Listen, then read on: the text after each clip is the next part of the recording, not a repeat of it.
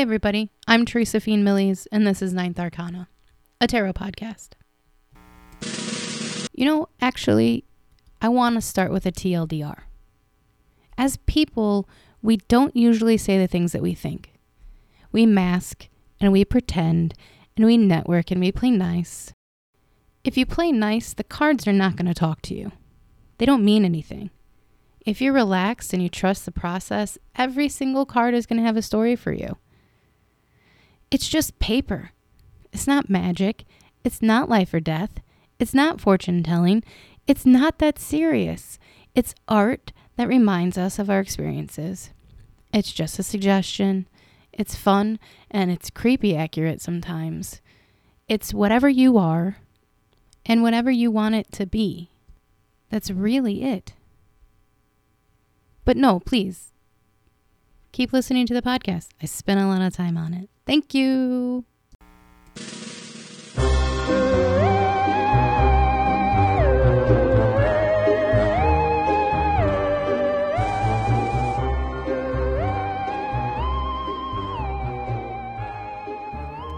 Before I decide if I'm going to spend time listening to something, I like to see if there's a suggestion to what episode to start with. This is that episode. You're going to want to start here. It's called Intuitive Tarot because instead of opening a book and reading the meaning of the card, we open our mind and our heart. We relax in our body and we wait patiently for the information that already lives inside of us to appear, and then we just accept it. The more that we accept without judgment, the more information comes.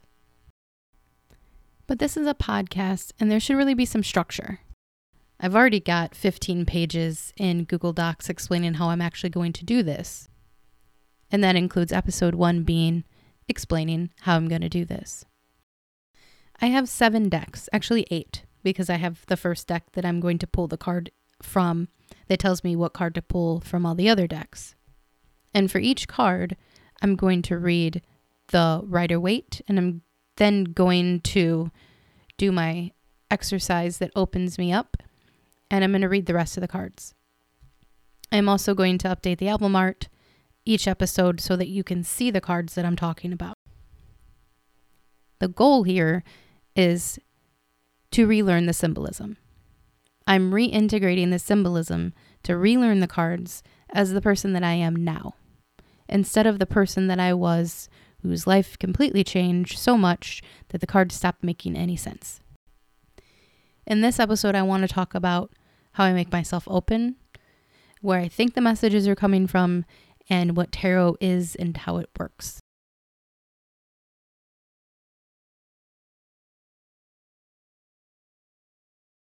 The messages that we get, and I use the word messages because I just don't have a better word. The word messages is very connected to very woo-woo spirit guides. Some people think it comes from spirit guides. It might just be a thing that you know that you didn't know you knew. And I can kind of go either way on this. There's a lot of time in my life where I thought that my grandmother was talking to me or somebody's spirit guide was standing behind them telling me names of ancestors that they should know, and they did. But I've never seen a ghost. I've never seen a guide. I've never physically been in the presence of a thing that I can say, talk to me. Which brings it back to the question, are psychics real? Maybe. Am I psychic? No. I'm just able to be open, and then I'm able to say the thing that I have no idea is correct or not. But honestly, it really often is correct. I've said the most random things, and people burst into tears. We all have this deep fear of being wrong. In tarot, you have to accept that you could be totally wrong. You have no idea what's true and what's real. So why not just let go and be open to the possibility that maybe you know more than you think? And that's when we can trust what we're saying. But it honestly doesn't matter if you're talking to the dead or if you're just guessing and saying the thing. Observation and clairvoyance are separated by a very thin thread. As a card reader, I have read the descriptions in the books.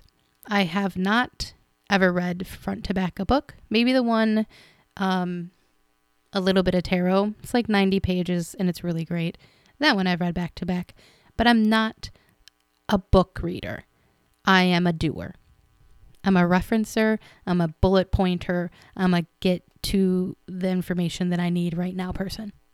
So I read cards intuitively because it's the quickest way. It's the scariest way. So instead of opening a book, we open our heart and our mind and our body to information and sensations. I really feel like the walls that we build around ourselves are the enemy of our sixth sense. I go back and forth on a lot of metaphysical information. I was very deep into a coven that was about alternate dimensions. I've done ayahuasca. I have seen some very intense things, and I've come back to earth. And the only thing that I really truly believe in now is vibrations. It's something that has been proven by quantum physics. We totally don't understand it, but it's there. Every living thing emits a vibration.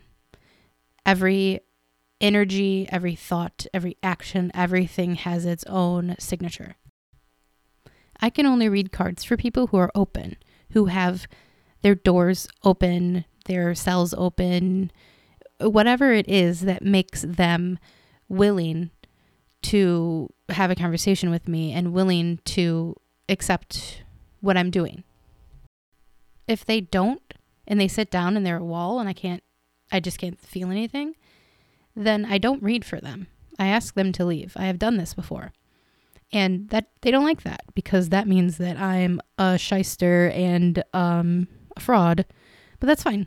There's absolutely nothing I could have said to that person to make them believe in my cards because it's not my goal. My goal is to look at a picture and tell a story that will connect with the person sitting in front of me. And that's all it is. What's scary is that in our lives, walking around, we're all closed up. We have no vulnerability because why would we? We guard ourselves at any given time from anything until we're in the presence of someone or something that makes us feel like ourselves and makes us feel calm and makes us feel centered and makes us feel happy. I associated my cards with a couple of situations that made me feel the absolute opposite of those things. And the energy that I felt from the cards made me feel closed off. And I couldn't read them anymore because I was afraid. I recently realized that these are mine. I have, I think, 87 decks of cards in my house. I've owned a deck of cards since I was 13 years old. I've been reading about witches and vampires since I could read. I am the occult, and I want it back. I want to feel it again. I've been waking up really early in the morning, like 5:30, and I've been going outside to meditate.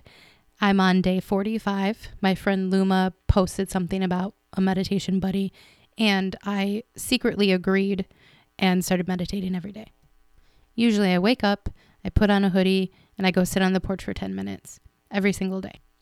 The time in between waking up and walking outside is less than 5 minutes. And in that time, my dream is still sort of going. And what popped in my head last week was how to calm and how to center.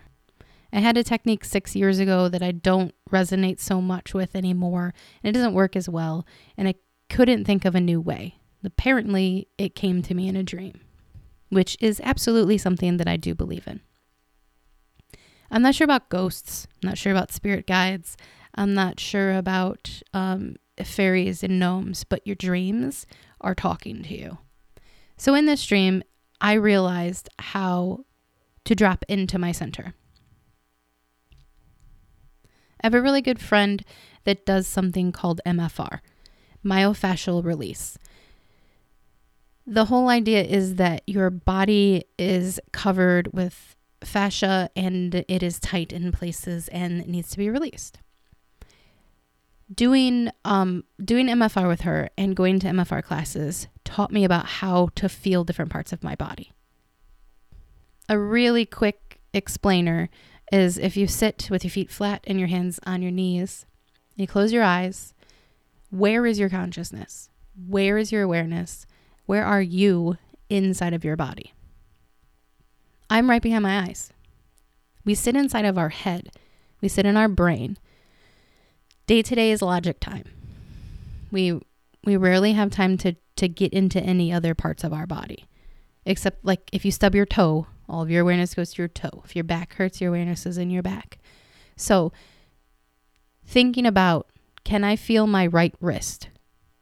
And moving inside of your body, through your body, to your right wrist, and sitting there and knowing that you're in your right wrist.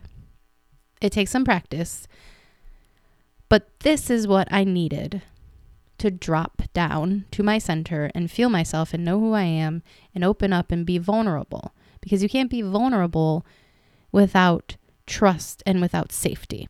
But in order to be fully yourself, to have your awareness and your spirit fill your whole body, not have other people's expectations, not have what you should be doing or who you should be in any part of you, but to center and to be in your heart and to be you, like your highest self, your wisest self, whatever, that is to you, the part of you that is God, the part of you that knows, the part of you that is calm and strong. That's where you read from. That's ideally where you live from, but we get there like 4% of the time. I call it the 7 breaths. We want to go from your awareness being right behind your eyeballs, in your temporal lobe, in your logic, in your problem-solving brain, to being in your heart, which is maybe your heart, which is maybe your soul. I don't know, but the word centered makes sense to me, to be in the center of your body. Your thymus gland sits right on top of your heart. Your thymus is what creates T cells. Your immune system lives in your thymus. So if you have a heartbreak, somebody breaks up with you, or you watch a really sad movie, your chest hurts because your immune system is reacting to the rest of your body. The idea that your heart breaks, your heart is a gland. Your heart is doing something, but I don't know what. What I do know is that your thymus is changing the way that your body and your immune system is reacting to the world around you. Inflammatory problems and autoimmune disorders are absolutely made worse by stress. So if your immune system is calm, then your body is calm. Then your awareness is calm and you're centered and your spirit is calm. Your soul is calm.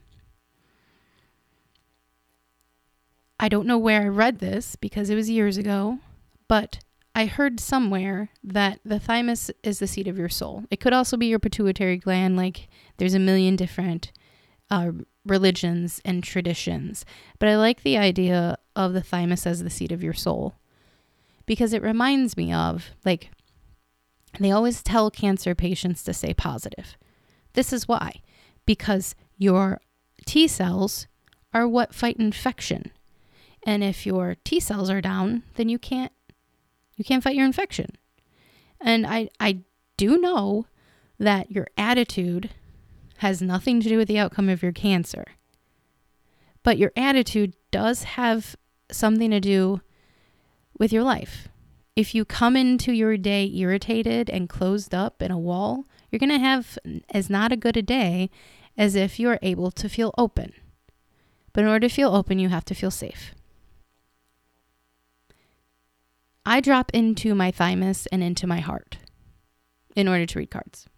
I do this by taking 7 intentional breaths to get into my chest and center my energy so that I fill my whole body with myself and I can speak from a place of confidence. Hooray! Where did the messages come from?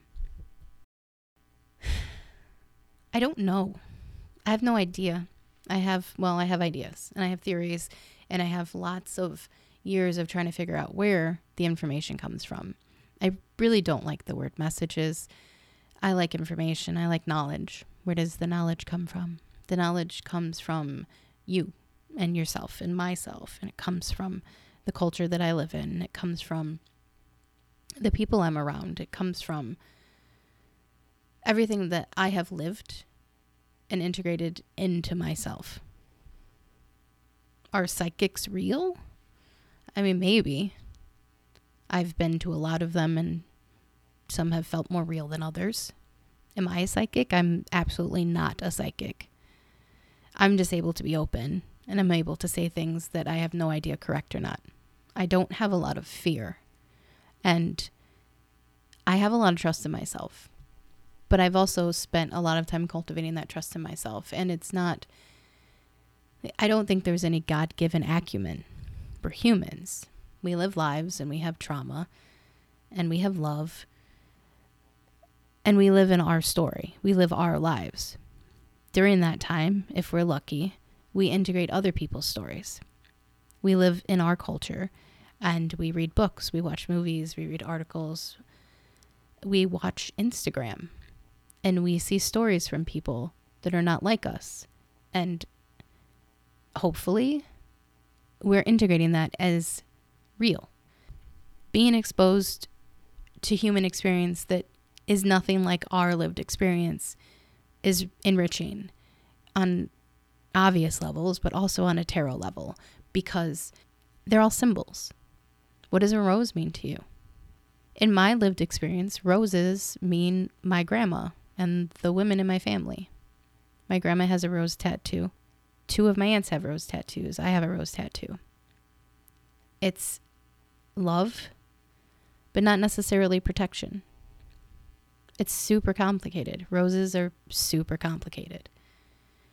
And when I see a rose in a deck, I know that that rose came up on that card to tell me what I know roses mean, not what someone in a book said roses mean, unless when I read that book, that meaning of that rose makes sense to me and I integrate it as part of it.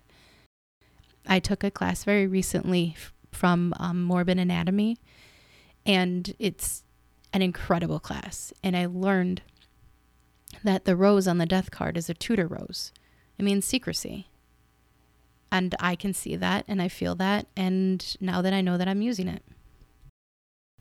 All that just to say, whether you read every tarot book there is and use that, or you never read anything and just look at the picture and tell the story, that's 0 to 100. And if you're a 20 or you're an 80 or whatever, it's all totally valid. You can read the cards. Everyone can read the cards, especially if you have a deck that you like. If you grab the Rider-Waite and it's, kings and pomegranates and people in drapey dresses, and that clicks no checks for you, there's no bells ringing, that's fine, because it's not the only deck. There are hundreds of decks. If you on Amazon and type in tarot deck, I don't think it's possible that you won't find a deck that resonates with you. It's all resonation. It's all vibration. It's all being open to that resonation and wanting to. If you don't think it's cool, then why bother? Why do you have cards in front of you? In the many tarot books that I've read 1 or 2 chapters, this explanation from the Holistic Tarot is my favorite.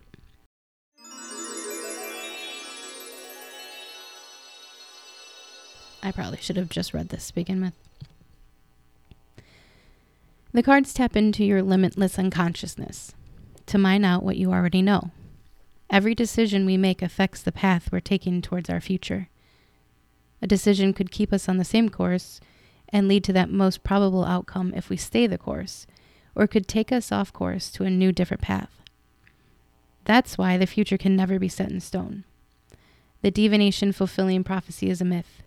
When people say the cards can predict the future, what they really mean is the cards can reveal to you the most likely destination of your current journey, based on which forks you've chosen in the road. When you make adjustments, when you change your future, therefore no, nothing the cards predict will happen for sure. There is no power to the divination, only power in your unconscious, in your own free will. If today the cards show outcomes that are not favorable, the cards will also reveal what needs to be done to change course. The theory of Qi.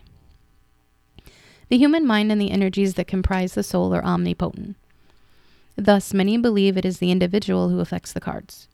By activating both personal and cosmic Qi, We are the ones compelling the accuracy of the tarot reading.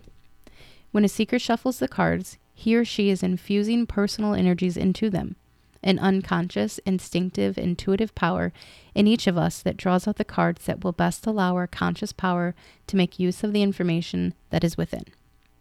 A tarot practitioner who is attuned to his or her tarot deck will integrate his or her energies into the cards so that the deck can draw out the appropriate spread that the practitioner can best interpret for the seeker.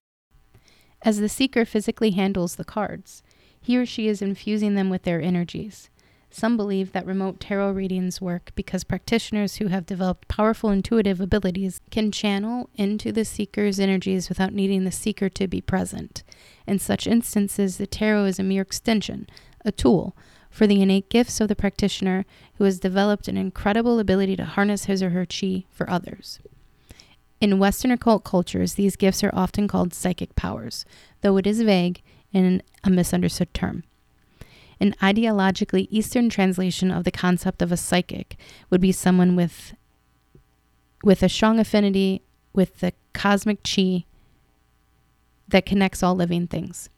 While chi, which can also be thought of as a personal unconscious, is a vital energy flowing through us. Cosmic chi refers to the unifying connection of all our vital energies into one universal energy force, or the collective unconscious. Ding, ding, ding, there it is. It's the collective unconscious. This is what's going on. So that's what we're doing here. We're pulling a card and we're talking about it. I would really, really love if you guys found my pod page and left me voicemail or sent me messages about what you want to know. If you want more tarot history or a specific deck or information about one thing, let me know and I will research it. I love to research things that someone wants me to research. And we're just going to play it by ear. We are going to plan and then not read any of the 10 pages. I'm sure that you can tell what I read and what I didn't. And I'll just not worry about it. And you'll just not worry about it. And we'll just talk about tarot. And it'll be great. Let's pull some cards. See what happens. Ninth Arcana is created, written, produced, and edited by me, Teresa Fien Millies. Thank you for listening.